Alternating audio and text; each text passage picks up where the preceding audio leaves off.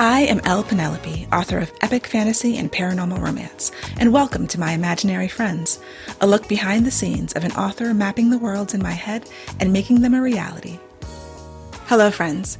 Today is Sunday, April 10th, 2022, and this is episode 166 of my Imaginary Friends. I'm Leslie. So, this week's best thing is Atlanta, Season 3, the TV show. I'm a big fan of Atlanta. I think it's really interesting television. I was going to rewatch the first 2 seasons, but then I didn't because I didn't take the time to do that. And it's episodic, but not, as it turns out, that wouldn't have done anything because season 3 is very, very unique. Specifically episode 4, which is the latest one as I'm recording this.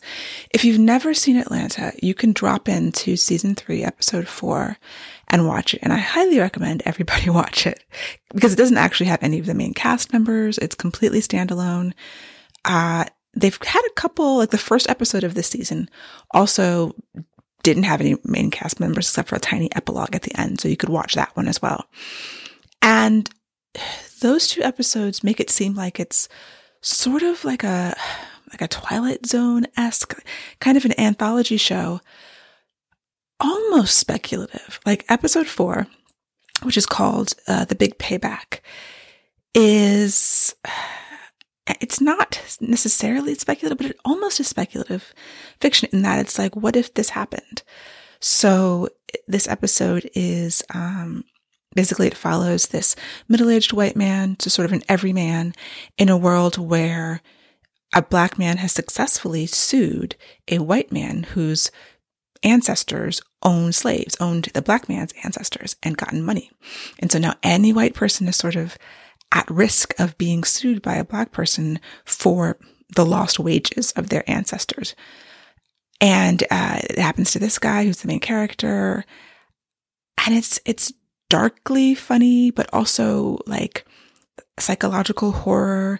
And you're empathizing with this man. It's just like a normal, he's not rich or anything. He's separated from his wife and you're just seeing his daily life and he doesn't have any money.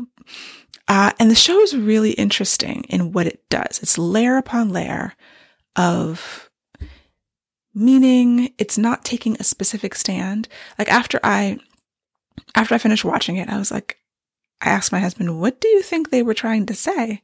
And he was like, I don't know. And I was reading some reviews and then I went on Reddit to read what people were saying.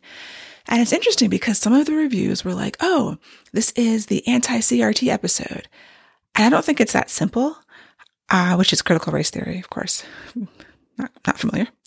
I don't think it's pro or anti-reparations necessarily, because I think that during the course of the episode, it really interrogates what would it be like if we had some kind of reparations like this? Can we charge individual modern day white people for the sins of their ancestors?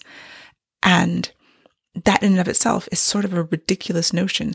And then at the other end, you have a character who is sort of saying why it's not ridiculous. I think it was fabulous, fantastic television because it does make you think. It makes you ask questions. I think you can see your own point of view in it if you look. But if you keep looking, you can see the opposite point of view, in my opinion. And I feel like if I watched it again, I would see many more layers of meaning. So yeah, that was just really, really great television. Like I said, episode 4, you don't have to see anything else on FX, but definitely check it out. And I think about the writing of that episode. There's different things happening in it. And how did they come up with that idea? And how did they layer so many things into it? I really would be interested. I've seen an interview with the actor, Justin Bartha, who's from The Hangover. I have to look again to see if there's any interviews with the writer to see what she was thinking of, because in a million years, could I have ever come up with something like that? When I see things that I admire and I try to pick them apart and wonder, what was the way in?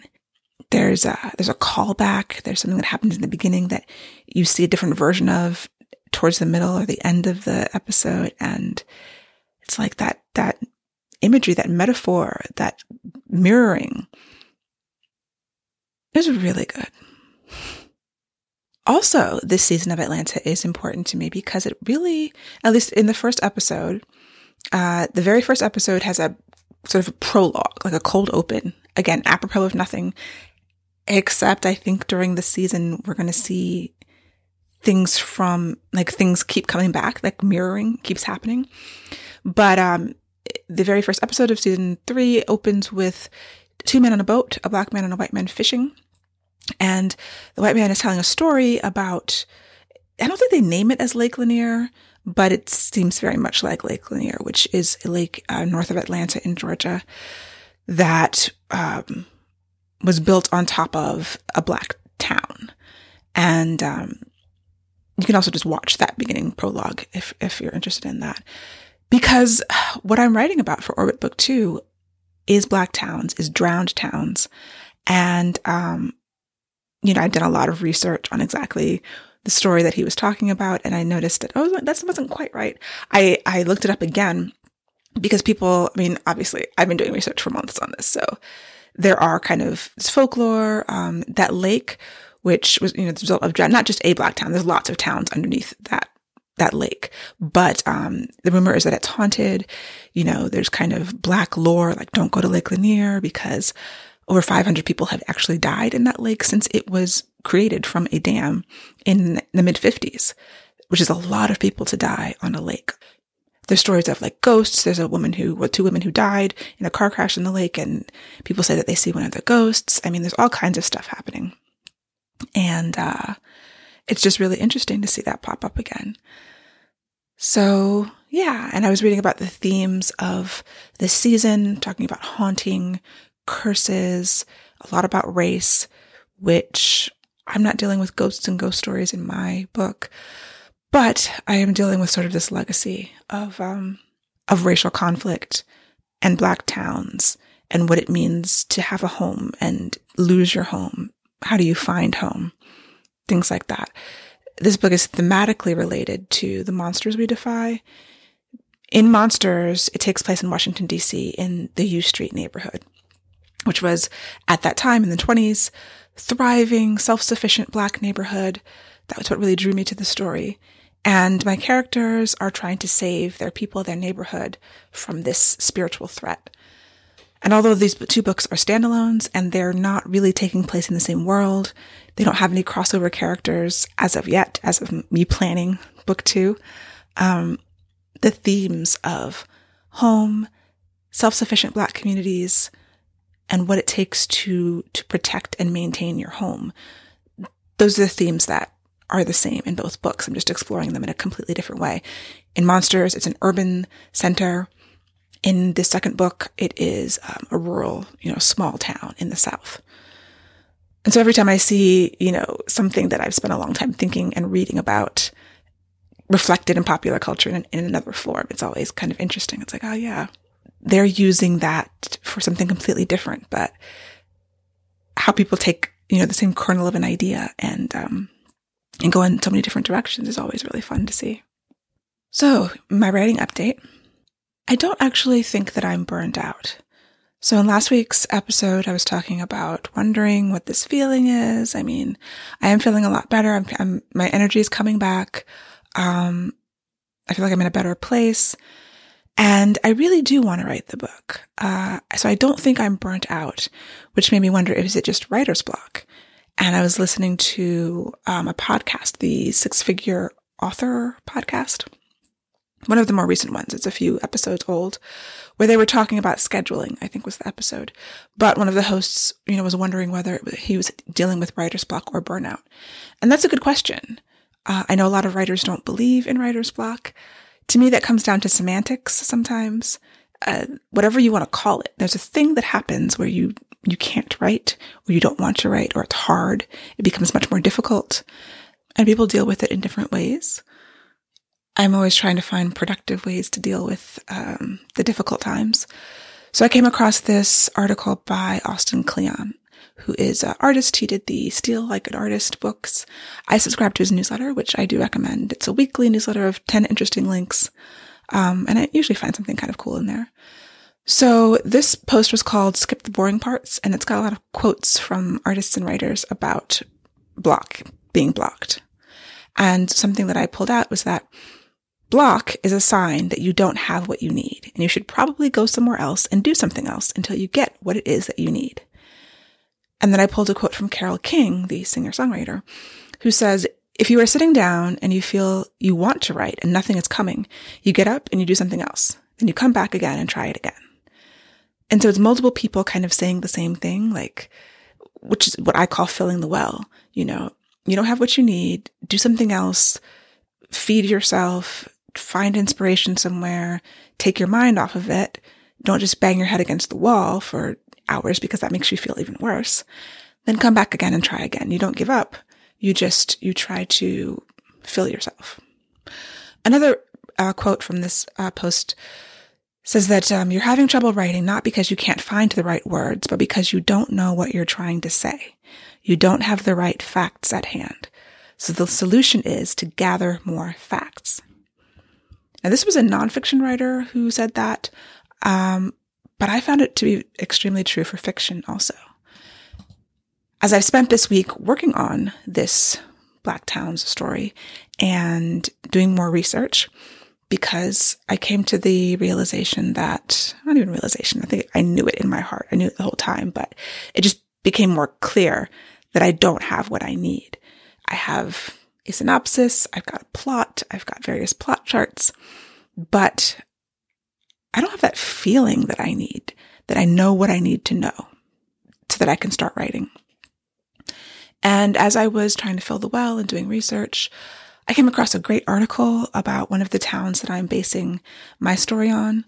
So Lake Lanier was built on top of a town called Oscarville in Georgia. There's another town in Alabama called Cowalija and those are my two Black towns, Cowalija more so than Oscarville, that I'm pulling from for my story. I'm kind of doing a mashup of a couple of different things that were happening in history and creating a fictional Black town and then putting it in jeopardy.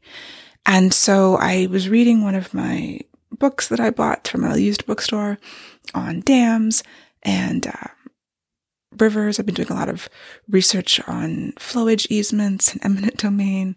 And I came across this article from the 1920s in an Alabama newspaper. It was a 2-page spread about this town. And it was like gold. I was like, oh, this is lovely. It was one whole page was written by one of the son of the founder of the town, who was, the founder was, had been a slave. And after the Civil War, he got his freedom and he worked and he saved money and he bought land and he built a town. And his son was able to be educated, went to Howard University and came back and built a school. And so I'm basing some of my characters on these people. And to find this article written about his school and the business he was starting, and he started a railroad and this thriving town that is my inspiration for my town. And I was like, I need to figure out how to build my town, my fictional town. So how do you build a town? You know, what are the businesses? What are the people, the histories, the personalities? I need this town to come alive. And I don't have like any of that yet. So I have to spend some time thinking about that and building that. I read the first chapter of Linden Hills by Gloria Naylor because I was looking for Black books about Black towns. Linden Hills is about a neighborhood in, I can't remember where it is, Ohio or Oklahoma. I feel like it was an O state. And Gloria Naylor is one of my favorite authors. And she was a huge inspiration for me. I reread Mama Day before I wrote Monsters. And so I remembered this book and I reread the beginning, and in the beginning, she sets up the geography of this neighborhood because it's important for you to understand as you read this book that Linden Hills is built on a hill. The bottom of the hill is where the owner of the land lives. There's a cemetery there, and the houses get progressively nicer and richer as you go down the hill, which is kind of opposite to what you would normally think. Usually you think of the rich man living on top of the hill. It's also based on Dante's Inferno. So you've got the circles. And so each street it's a circle around this hill and you get to the bottom. But in the prologue, she lays out the geography very clearly. And I'm like, I need a map. I need to know the geography of my town. I need to write it down. I need to plot it, When I was writing Monsters We Defy, I used an interactive map site called Scribble Maps, and I created a map of DC in 1925 based on DC now, because the streets are basically the same. They haven't changed in 100 years. But whenever I was doing research and I would come across a business with an address, I would plot it on my map. So I knew drugstores, movie theaters, nightclubs. I had the bakery. I had the lunch counter. I had the Japanese sweet shop, all of these places. So I could walk down the street looking at my map in my mind, and know what my characters were seeing as they walked down the street. That really helped me write that story. It really helped me bring that neighborhood alive. And even though it's not a small town, you're not seeing all of the people in the way that I think you do in a small town story, because it is very urban. It still allowed me to have the characters really be connected to the neighborhood. So I was like, I need a map. I need to do this world building. And this fictional town is going to be in our world, quote unquote, but I'm not doing second world fantasy for this part of it, but I still need to build the world, and I haven't done that yet. And I really can't start writing until I do. So yeah, I have to know the right facts. I have to find them, and sort of having a plan of what I need to know before I can move forward is really helpful in giving me confidence about getting to the writing again sometime soon. I don't know exactly when, because there's other things on the list that I have to know. The research started with the dams and all of that stuff, because in my synopsis, I have a situation that is sort of the frame story that I knew wasn't right. I wrote it because I had to turn the synopsis in, but in my mind, I was like, this makes very little sense. And I knew I was going to have to do more research to actually come up with a grounded reason. Because if I change this sort of catalyst, it's going to have ripple effects on the motivations of characters and the actual actions of the antagonists. So I had to really firm that up. And that has been what I've been spending my time doing research on this week. And I think I've got something. There's two possible ideas, and they're slightly different, and they're going to have different ripple effects. So I have to decide about which one I'm going to use. But I am feeling more confident because of this.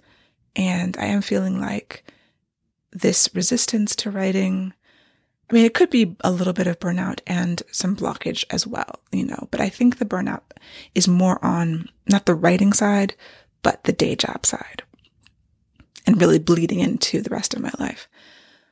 I came across this Medium article on work burnout, and there were some tips about dealing with it, which I think some of the things I've already been trying to incorporate, like spend more time doing what you want to do, spend less time doing what you hate. And one of the tips was to imagine your ideal life, and how far away is it? Like if money was not an object, if we were independently wealthy, how would we spend our days? How different does that look to how you spend your days now? There are parts about my day job, making websites, that I absolutely love and would continue to do. And there are parts that I would absolutely farm out. And so, okay, how can I farm those out now before I'm independently wealthy and focus more on earning money from things that I enjoy, and sort of believing that you can control that. There's a large black bird, like a crow, outside my window that has something small and furry in its mouth. And, circle of life, but it does make me a little sad. Anyway, I do want to thank all the commenters, people who left comments and words of encouragement for me. I really do appreciate that. Thank you all so much. It's really helpful. And also a big shout out to Library Addict for letting me know that my autoresponder wasn't working properly after I talked about it last week. So hopefully that's fixed. And yeah, I appreciate that. Like I test and I don't know what happened. I tested, obviously I wasn't testing properly because it wasn't working. But yeah, I do appreciate all the comments and all the notes. And if you'd like to comment, you can do it on YouTube or on my website, lpenelope.com/podcast. On the episode page. So thanks. In Savage City news, I started some Amazon ads, trying to continue the marketing post-launch. I looked at the numbers every couple of days. I look at my sales numbers. I don't want to check too often because that would kind of drive me crazy, but I do need to know what's happening. And I'm actually really pleased with it. It's moving forward and more people are finding the books. The reviews are starting to come in, which is really nice too. If you have read Savage City, I would really appreciate a review. If you've read any of my books, please review on Apple. Apple, I've never seen reviews on Apple, Amazon and Goodreads, but any retailer I'm sure is fine. I think Amazon and Goodreads are kind of the ones most people look at, but yeah, that would make a big difference.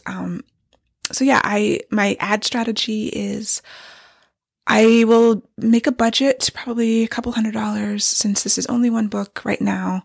The next book's not coming out probably for a year, maybe less. We'll see. But it's more about visibility and that old marketing adage where someone has to see a product 7 times before they buy it. So at least, even if they're not buying it when they see the ad, it's another hit, it's one more in that tally.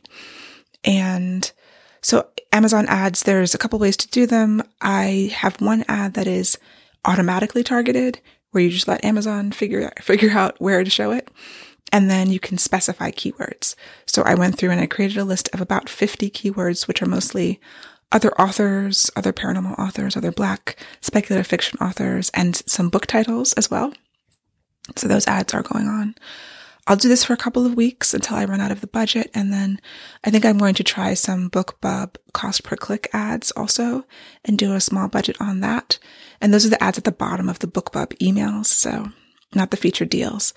But since Macmillan did do a BookBub for me, at least one for Song of Blood and Stone, I have some followers on BookBub that I can target, people who have actually clicked on my name before, in addition to other authors, similar authors that I can target. So that'll be an experiment that I'll do maybe in a week or two.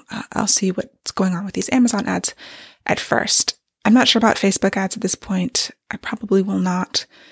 I might do that as a strategy like later, like next year, or when the trilogy is complete and I can discount the first book and do that whole thing.